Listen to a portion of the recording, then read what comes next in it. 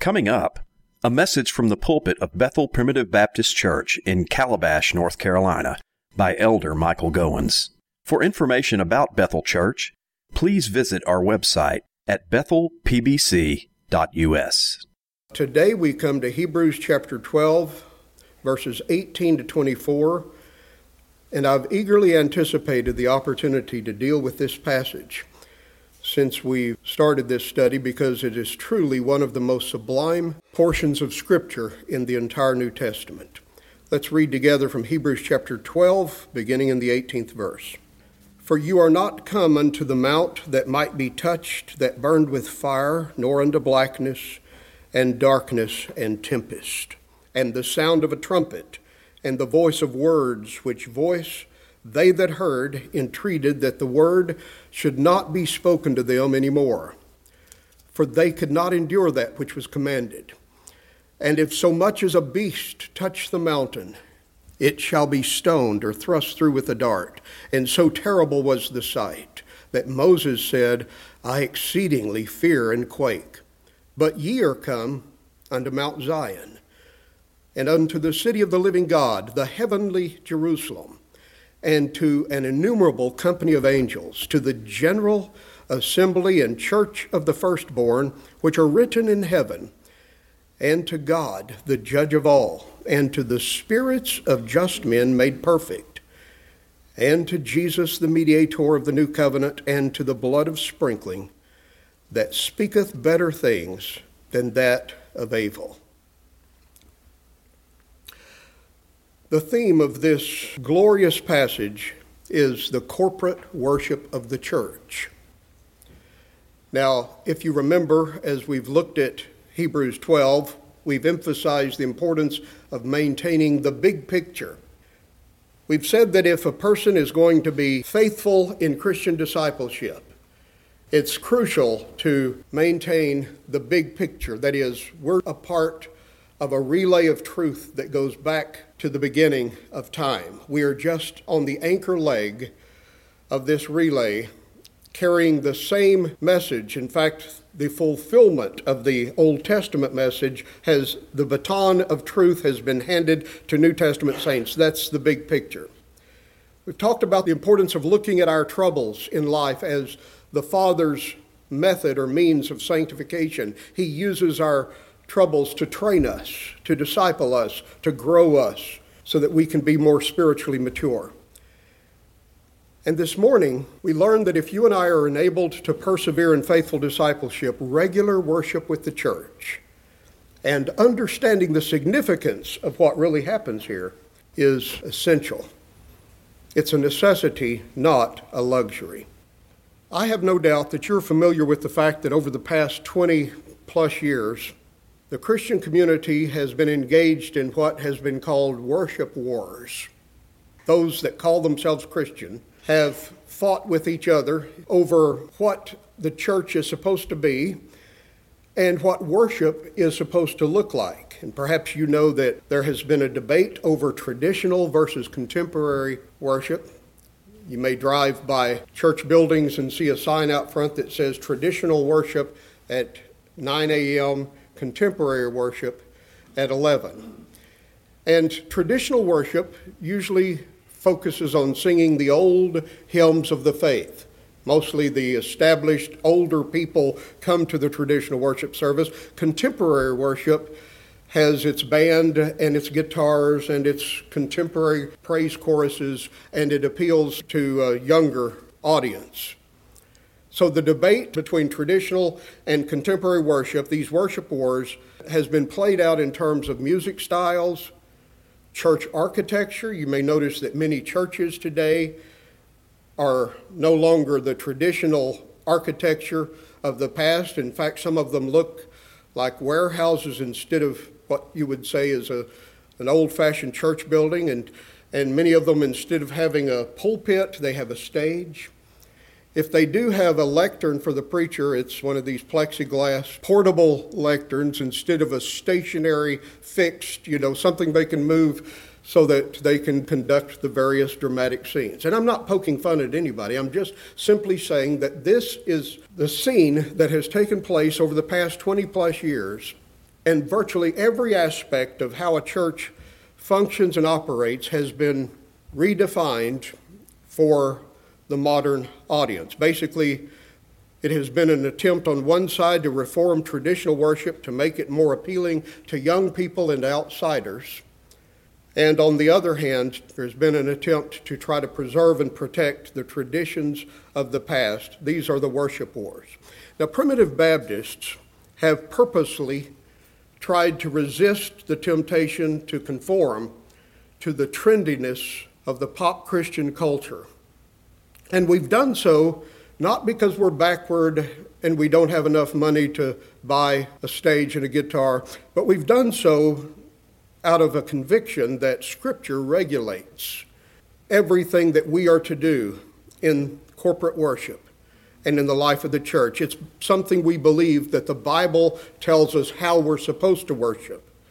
That worship is not something, and the way the church functions is not something left to polls and popular trends in the culture, but it's something that God has specified.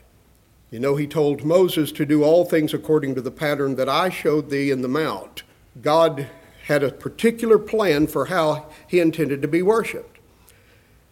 And our ultimate goal in worship is not to cater to the popular palate, but it's to please and glorify God, not to accommodate the spirit of the age.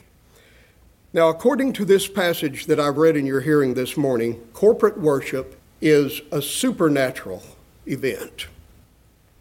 Now, it's not miraculous. There's a difference in the miraculous and the supernatural. And it's the difference between species and genus.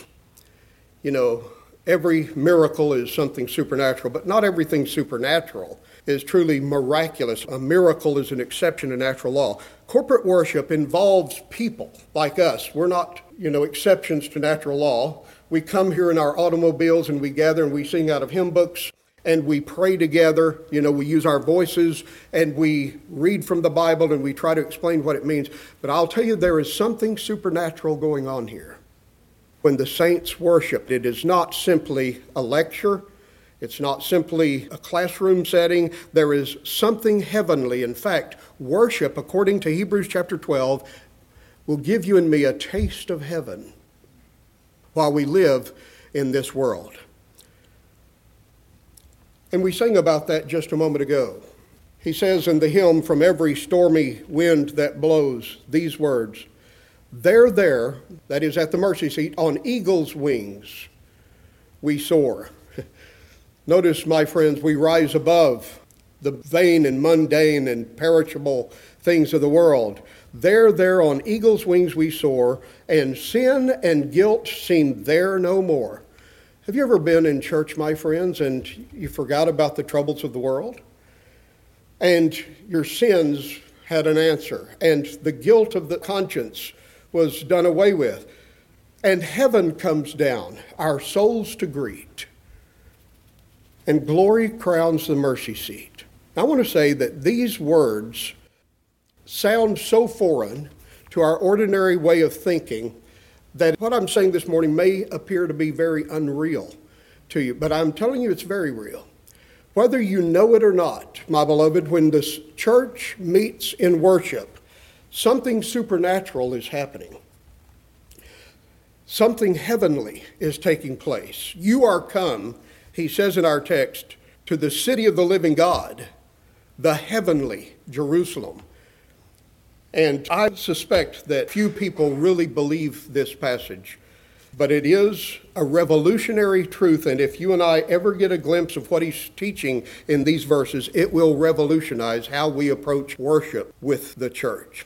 Now, you'll notice in the passage I read, there's a contrast between verse 18 and verse 22. For you are not come, says verse 18, verse 22, but you are come, says verse 22. You are not come unto Mount Sinai, the mountain that burned with fire and blackness and tempest and darkness.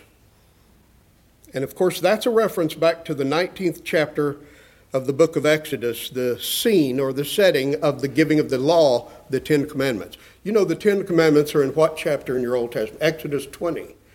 But Exodus 19 sets the stage, the scene, for what transpires in Exodus 20 and following. And I want us, before we talk about what worship is, according to Hebrews chapter 12, I want us to talk about what worship is not. You are not come to the mountain that might be touched, that burned with fire, nor into blackness and darkness and tempest. Notice, first of all, new covenant worship is not something purely physical and material. This Old Testament mountain, he says, might be touched. It was tangible. You could touch it. It was material. And he says, in the new covenant, we're come not to something that can be touched like the old covenant was. In other words, new covenant worship is not a matter of outward form and external ceremonies. It's not something purely physical. There's a spiritual element involved. Now, you may think, well, I'm going to church today. Okay, I did my duty. We got there, we sang, we listened to a sermon, we're going home. But I'm telling you, my friends, there's something spiritual taking place here, even though we may not be aware of it. In spite of our oblivion, I want to say that this is not something purely physical and material and earthly.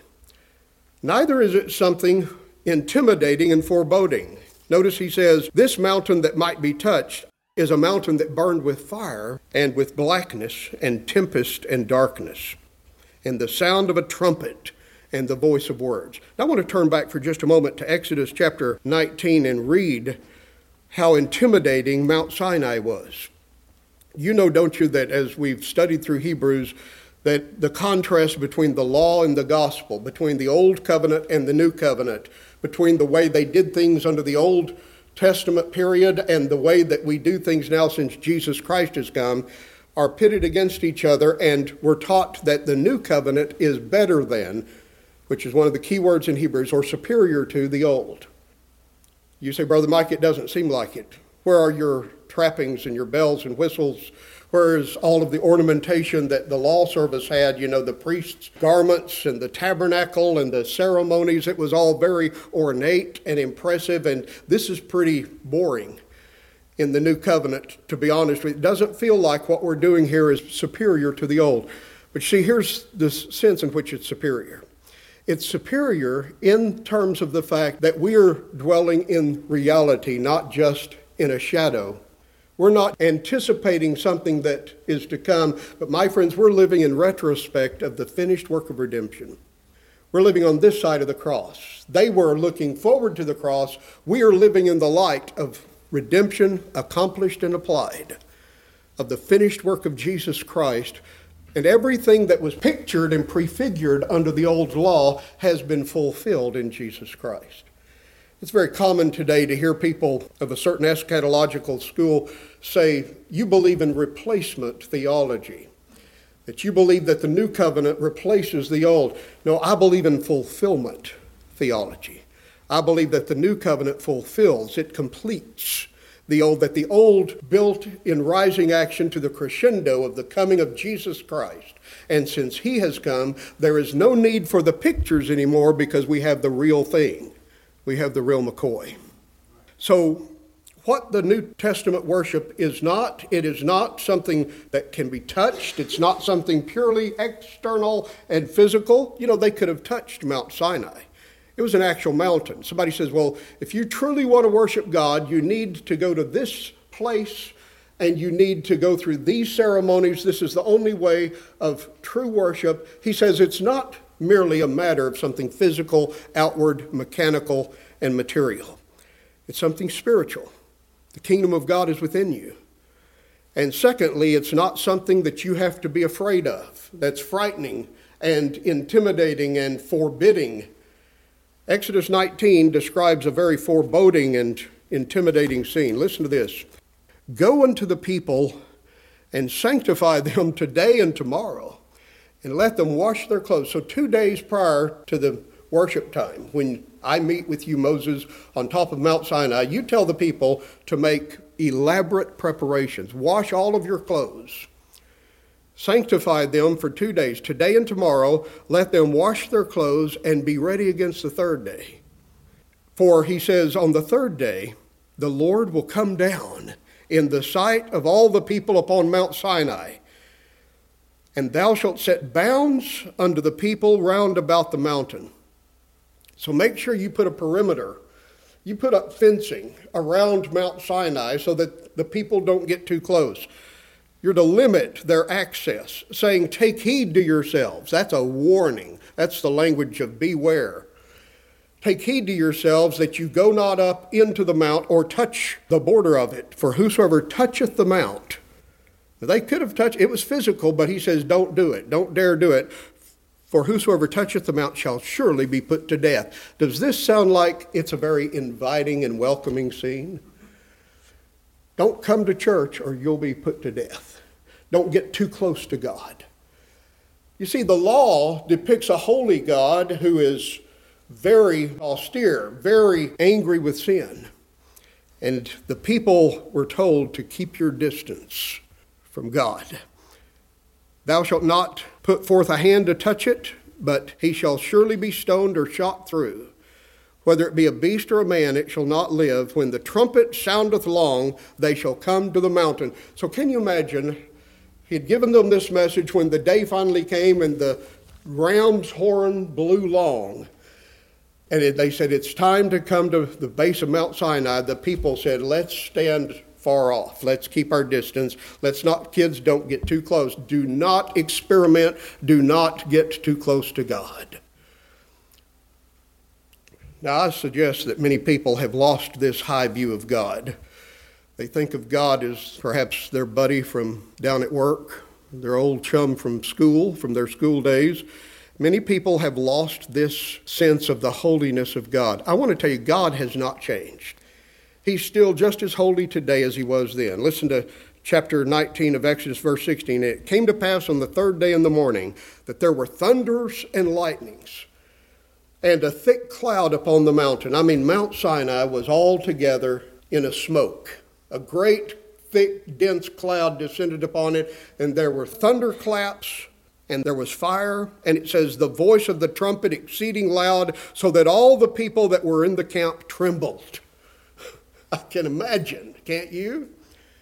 And Moses brought forth the people out of the camp to meet with God, and they stood at the nether part of the mountain, and Mount Sinai was altogether on a smoke, because the Lord descended upon it in a fire, and the smoke thereof ascended as the smoke of a furnace, and the whole mountain quaked greatly. And as the trumpet sounded and waxed louder and louder, Moses spake, and God answered him by a voice, and the Lord came down upon the top of Mount Sinai, and the Lord called Moses up to the top of the mount, and Moses went up, and the Lord said to Moses, go back down and tell the people not to get close. And Moses said, I've already told them that, and God said, away with you. I said, go. God knew human nature better than Moses did. You know, we think, well, I've already told them, and they'll do what I said. No, their curiosity will kill the cat eventually. And he says, go back and you tell them again. Does that sound, my friends, like an intimidating scene in Exodus 19? Absolutely. But new covenant worship is not something forbidding, intimidating. It's not something, my friends, that is prohibitive and restrictive. You know, under the law, what was the message? Thou shalt not. It was negative, right? The old law focused on what not to do, your prohibitions, and the things that were restricted. Instead of being intimidating, foreboding, prohibitive, and restrictive, new covenant worship is welcoming, it's inviting, it's accessible. We've already seen that in Hebrews 4:16 when he said, let us come boldly to the throne of grace. That is, with confidence. Now, would you have come boldly with confidence before Mount Sinai? Absolutely not. The law tells us to keep our distance. We sing a song about this sometimes in our hymn book. It's Hail Sovereign Love. He talks about Mount Sinai. Listen to this. And this is really Christian experience.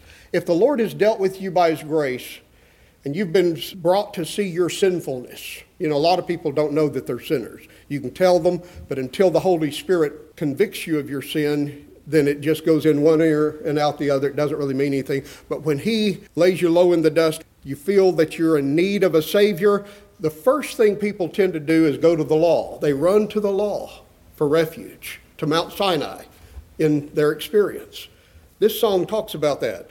He says, enwrapped in thick Egyptian night, and fond of darkness more than light, madly I ran the sinful race, secure without a hiding place. That is, this was my case before God dealt with me. Listen to this. But thus the eternal counsel ran, almighty love arrests that man.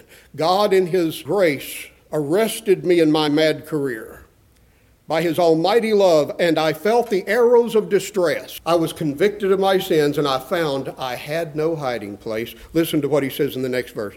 Indignant justice then stood in view. God is going to hold me accountable. So to Sinai's fiery mount I flew. He went to the law, didn't he? But justice cried with frowning face, this mountain is no hiding place. That, my beloved, is what will happen if you go to Sinai for help.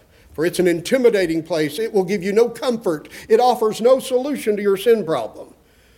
I love the way this song continues. Ere long a heavenly voice I heard, in mercy's angel form appeared, who led me on with gentle pace to Jesus as my hiding place. You see, the hymn writer said, I went to Mount Sinai first, but I learned that I couldn't find any rest there, so I fled to Mount Zion. You see, true believers are people who've not come to Mount Sinai.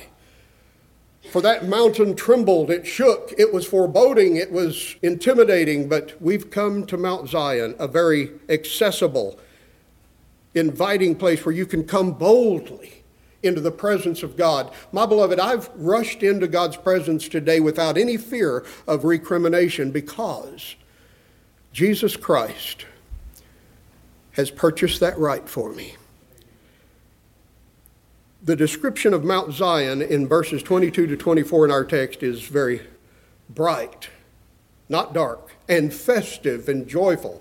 In fact, by the way, when he says you're come to an innumerable company of angels, the word company there means festal assembly. It's like a party. There's joy in festivities, right? Do you know what a festival is? It's a time of joy and celebration. You've come to not a time to be dreaded, but a time to feast and a time to rejoice. Notice the contrast. Consequently, my friends, because the new covenant worship of the church is something accessible and God is approachable for Jesus' sake, new covenant worship is superior to the old way of worship. Okay, that's the thought in this passage. The point is the superiority of the new covenant. And I want to say this before we move on. The superiority of the new covenant way of worship to the old does not derive from the object of worship. It's not that the God we worship is any different than the God they worshiped. He's still a holy and a righteous God. And therefore he's to be worshiped with an attitude of reverence. Our attitude, the attitude of the worshiper isn't any different than it was back then. Verse 28 in our reading, I didn't go this far, but it says in the last phrase of verse 28, we may serve God. The word serve there is a synonym for worship. We may worship God acceptably with reverence and godly fear. My friends, reverence is still the order of the day. Godly fear is important. Godly fear. We're not talking about slavish fear, carnal fear. We're talking about godly fear. That is, that holy awe and respect. Now, there is a very casual, cavalier attitude in contemporary worship today. Would you agree? Come as you are. Wear your shorts, your sandals. Come barefooted if you want to. Because we want a very non-threatening environment for worshiping God. That's the popular mood of the day, isn't it? Can you imagine Moses coming back down from Mount Sinai and the people saying, where have you been, Moses, for the last 40 days? He said, I've just had 40 days in a very non-threatening environment, enjoying a very casual, cavalier conversation with God. We've been talking as like old chums, old buddies. No, my friends, Moses came down and he had laws in his hands. And when he saw the people violating the very laws God had just given him, Moses got so angry, he threw them down and broke them. I want to tell you the God that we worship today is the same God they worshiped, and an attitude of reverence and godly fear is still appropriate today. I've noticed there's a tendency to dress down, to say, let's just be casual. Because we're under grace. I want to tell you, grace, the new covenant, does not mean that we should make any less of an effort, or that we should just cut corners, or that we should be more relaxed. We can be confident because of Christ and what he's done for us, but at the same time, I think he still deserves our very best. I think God deserves my best effort to sing. You say, well, it doesn't matter whether we put forth any effort to sing. I'll tell you, my beloved, God is worthy of your best effort to worship him in song. He's worthy of my best effort to deliver a message. Would you think that I should stay in the pulpit very long if I came up here Sunday by Sunday and say, well, goodness, I haven't really even, this book, I haven't even cracked it open this week, and I don't really know what I'm going to say. I'm just going to sort of wing it and hope that he gives me, funnels it in from above. And let's just talk about what's going on in the culture. And let me give you my opinion on it. And let me try to be cool up here. Let me pace the stage and take my jacket off. Now, there's nothing wrong with removing your coat. There's nothing wrong with going tieless, I suppose. There's nothing wrong with skipping a verse in a hymn. Or with a preacher that says, well, I did my best, but I stumbled over my words. We're just human. We know that. And we're under grace, yes. But let's remember the God we worship has not changed from the old covenant. And therefore the attitude of the worshiper has not changed either. You say, then what is the difference? Why is the new covenant superior to the old? The reason and incentive we have to worship has changed. The reason and incentive, the motivation we have. We don't come out of fear that we're going to be punished if we don't do it. We come, my friends, out of gratitude for his grace. Love to the one who's given us these many gifts. We come to say thank you. We come offering the sacrifice of praise. The love of Christ constrains us, not the fear of punishment. Okay? That's what has changed from the old covenant to the new, and that's why what we have today is better. In other words, today, worship is not any less serious. But we now may approach God with a freedom and confidence that we will not be judged because we have a mediator, as the reading said. You're come to Jesus the mediator, verse 24, of the new covenant, and to his blood that speaks better things than that of Abel. We'll explain that, God willing, in just a moment. Now, I've spent a good bit of my time talking about the superiority of the new covenant to the old. Let's talk about the glory of it. The glory of it. And stay with me because here's the good part. Verses 22 to 24. You're not come unto Mount Sinai, but you are come unto Mount Zion. New covenant worship in the church is glorious. And I wonder, again, if we've ever really grasped the significance of the things that he describes here. This passage teaches us that the glory and worship of the church arises from four great realities. Let's talk about them in this order. First, the location, the locus of worship, the location. Verse 22a, you are come to Mount Zion, the city of the living God, the heavenly Jerusalem. The location of this worship service is not 1020 Hickman Road, Northwest, Calabash, North Carolina. The location is heaven. You are come to the city of the living God, the heavenly Jerusalem. In a very real sense, when you're getting ready on Sunday morning to go to the house of God, you could say, come on, kids, it's time to get in the car. Let's go to heaven. Because when you come to church, you're going to heaven. You say, oh yeah, okay, that's just the way. Again, I wonder if we've ever grasped the reality that is being described here. You are come. Now, he's talking to the Hebrews. They were people who were living right at that time. And he's writing to them saying, you are not come to Mount Sinai. It's not something purely physical, but you are come to Mount Zion. And what is Mount Zion? What is the corporate worship of the church? It is the city of the living God. This is God's city. Now, Calabash is Man City, Shallotte, North Myrtle Beach. These are our cities, but I'll tell you, the church is God's city, and notice he's the living God, the city of the living God, and he calls it the heavenly Jerusalem.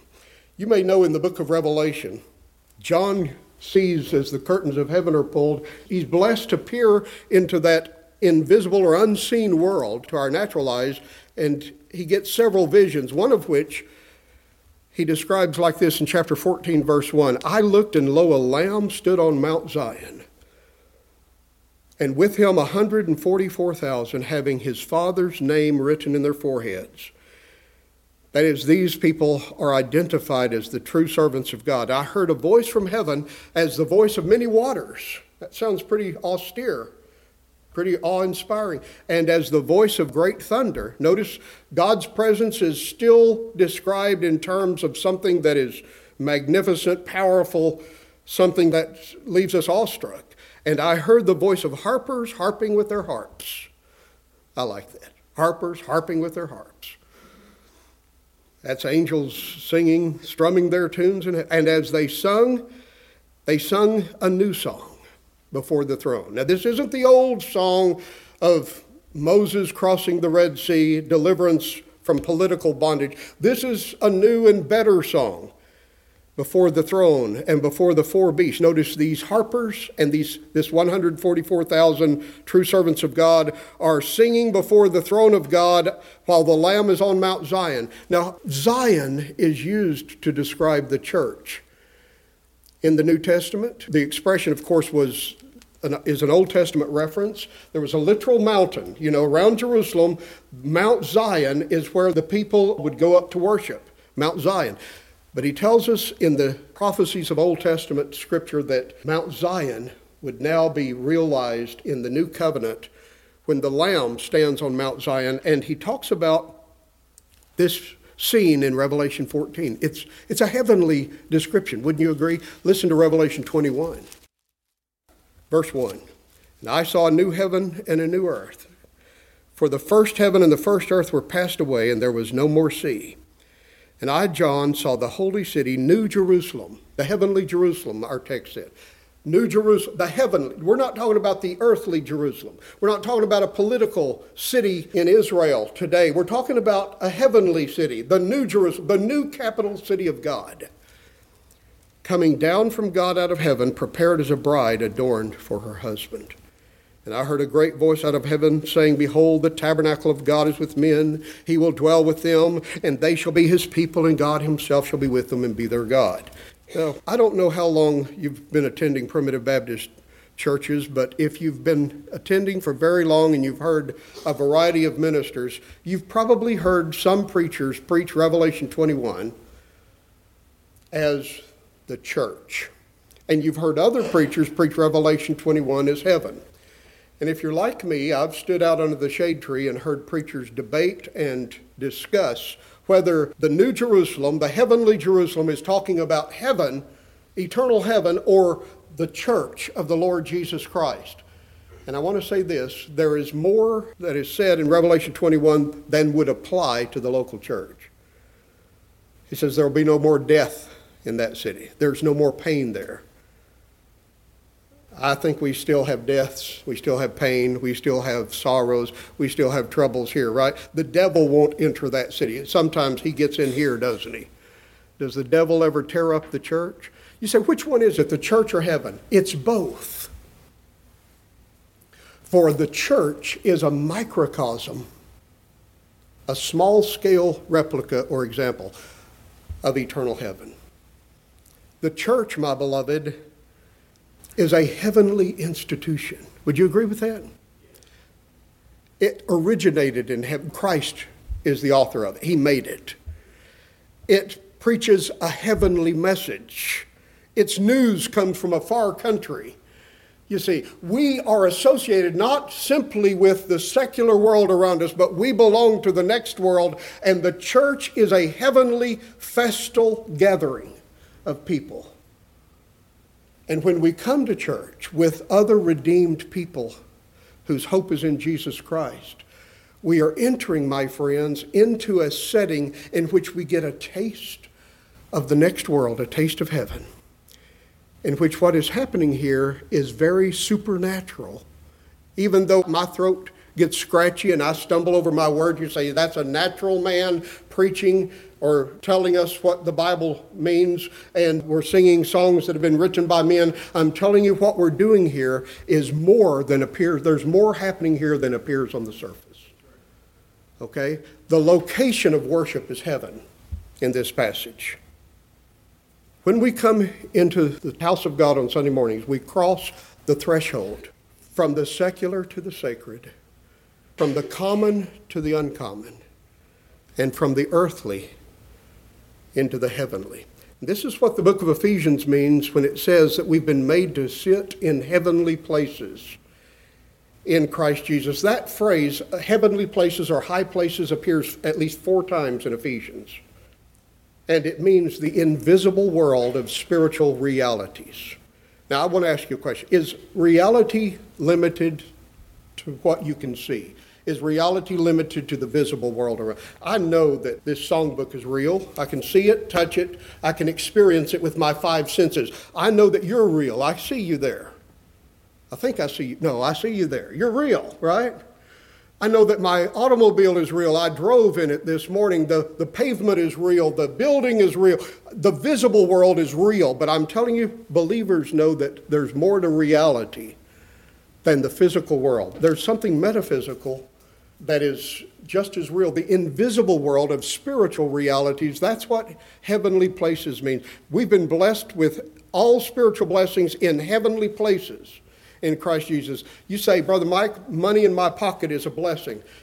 Good health is a blessing. Yes, indeed. But my friends, forgiveness of your sins is a blessing too.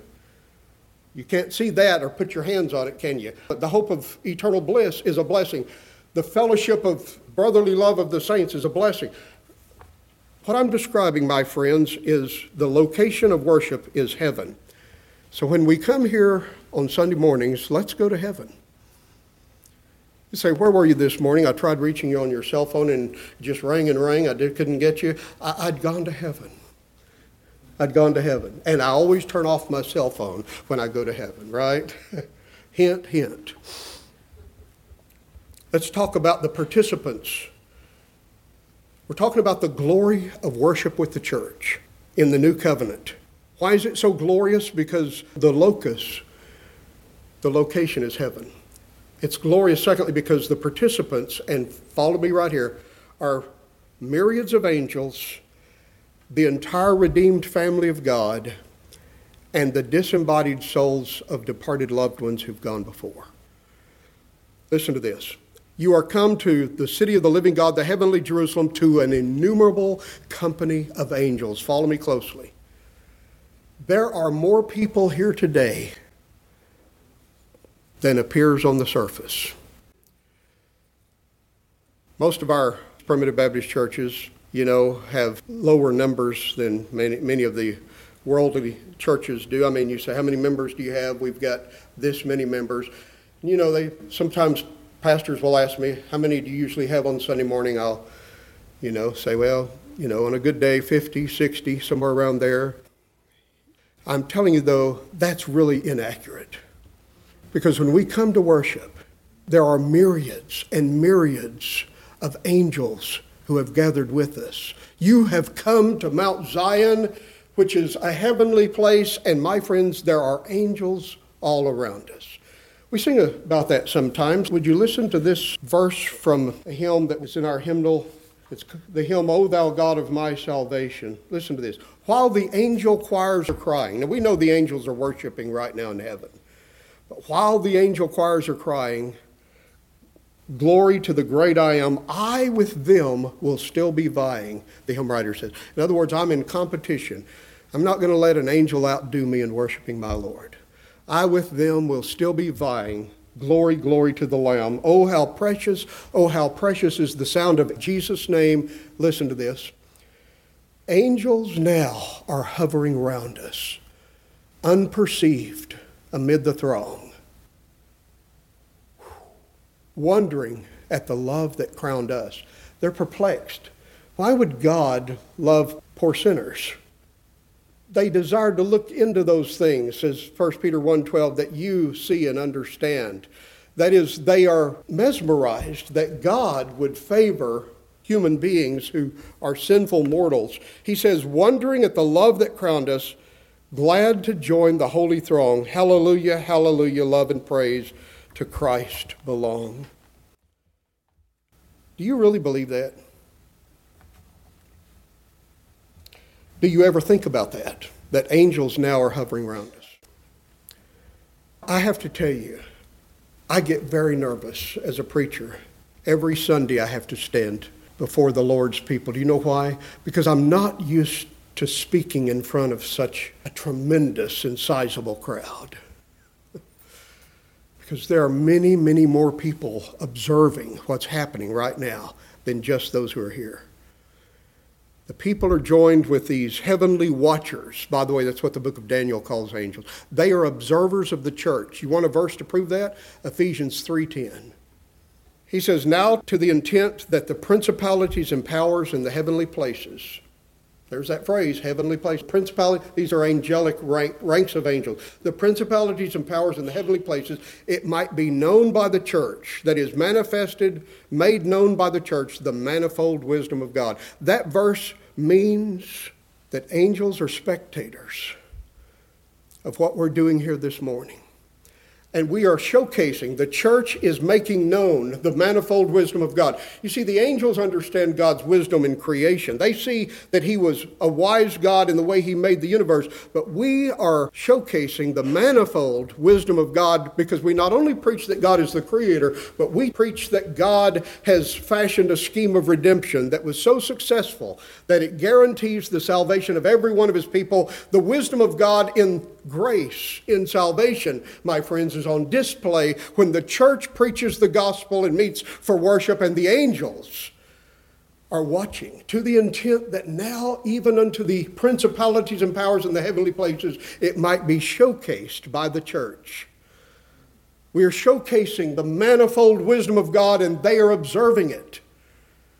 My beloved, I don't know how that strikes you this morning. The participants of worship, according to Hebrews 12, when we come to Mount Zion, is an innumerable festal assembly of angels. We're joining with the angels in singing about the glories of God. Not only the angels, the entire redeemed family is joining us in worship. He says in verse 23, and to the general assembly and church of the firstborn. Now, this church is a local assembly. Back in chapter 10 of Hebrews, he said, not to forsake the assembling of yourselves together. That's the local assembly. But here's the general assembly and church of the firstborn. Who's the firstborn? Jesus, right? Whose names are written in heaven. Another hymn specifies this point. The hymn, the church's one foundation is Jesus Christ our Lord, when it says this, elect from every nation, yet one o'er all the earth. Her charter of salvation, one Lord, one faith, one birth, one holy name she blesses, partakes one holy food, and to one hope she presses with every grace endued. Mid toil and tribulation and tumult of her war, she waits the consummation of peace forevermore, until with the vision glorious, her longing eyes are blessed, and the great church victorious shall be the church at rest. What he's saying there, my friends, is the entire redeemed family, the communion of saints, the general assembly and church of the firstborn, join us in worship at this moment of the Lord God of heaven and earth. And finally, the disembodied souls of the saints. And to the spirits, you are come to the spirits of just men made perfect. Now, where are their bodies? Their bodies have been buried, right? But their spirits live on. The soul never dies. You know that, don't you? To be absent from the body is what? To be present with the Lord, right? And the spirits of just men made perfect, their spirits have taken flight into the presence of the Lord. And while we're worshiping, my friends, we are joining them in worship. And you say, Brother Mike, how does this happen? Well, because he's the living God, and he's not bound by time. So the whole group of saints from ages past, right now, you see, God is not limited to the present moment. He's the great I am. And worship appears in his presence at all times and in all places. When we come to worship, my friends, we're joining with the saints that have gone before. I don't know how to explain this to you, except to say it like Samuel Stone says in this song. Yet she on earth hath union with God, the church on earth hath union with God the Three in One, and mystic sweet communion. Listen, mystic sweet communion with those whose rest is won.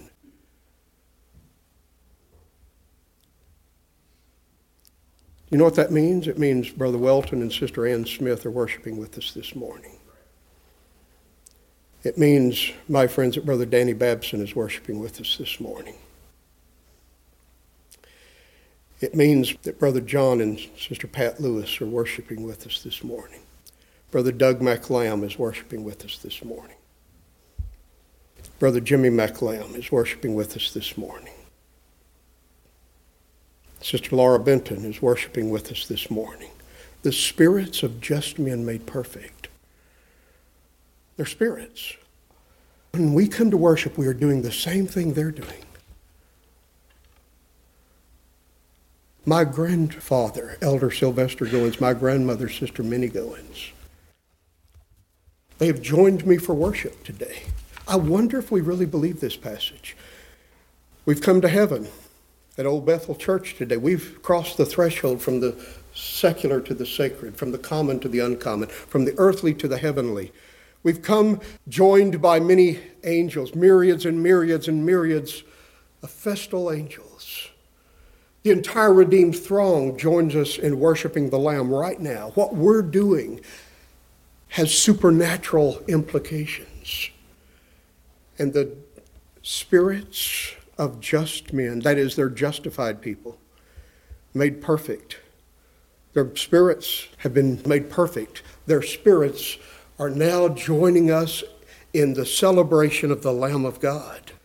You know why worship in the church is so glorious? Because, my friends, the location is heaven. The participants are angels, the entire triumphant church, and the disembodied souls of the departed loved ones that have gone before. This is a reality. If it's not, Hebrews 12 means nothing. It is one of the most sublime portions of Scripture in all the New Testament. And notice the recipient of worship, to God, the judge of all. We've come into his very presence today. And notice the means of worship, and to Jesus, the mediator of the new covenant. Now, the mediation of Christ has been the theme of the whole book of Hebrews, and we've come to this place because of what he's done for us, and his blood, which speaks better things than that of Abel. You remember when Cain and Abel worshiped God in Genesis 4? The original worship war took place. Cain didn't like the fact that God accepted Abel's worship and he didn't accept his. By the way, that should teach us that everything that goes by the name of worship is not necessarily acceptable to God or pleasing to him. God would not accept Cain. Just because somebody says, we've worshiped today, doesn't necessarily mean that God looks at it as worship, okay? For he accepted Abel's offering, but not Cain's. But I'm telling you, the blood of Jesus speaks better things than the blood of Abel's sacrifice. Abel offered a lamb whose blood typified redemption to come, but I'm telling you, the blood of Jesus Christ is the actual sacrifice that has put away our sins. So when we come into the presence of God, the means by which we come is Jesus' perfect merit. The one we come to worship and who receives our worship is God, the judge of all. He's the judge in terms of the fact he's justified his people and made us fit to come into his presence, and he will also do justice on behalf of his church, and she will be vindicated ultimately. We've come to join the angels in the redeemed throng and those saints that have gone before us in worshiping him. That's why church is more than just business as usual. This, my friends, is a truly mind-boggling event, and it's the most crucial event in your life or mine if you're going to persevere through the crisis and trials of your life here. It is critical to Christian endurance. This is glorious, truly a taste of heaven. If we ever begin to grasp the reality described in this tremendous passage, I believe it will revolutionize our worship.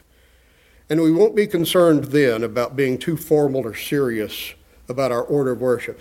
Rather, we'll be concerned about not being formal and serious enough about this glorious privilege of drawing near to God in worship with the church. From every stormy wind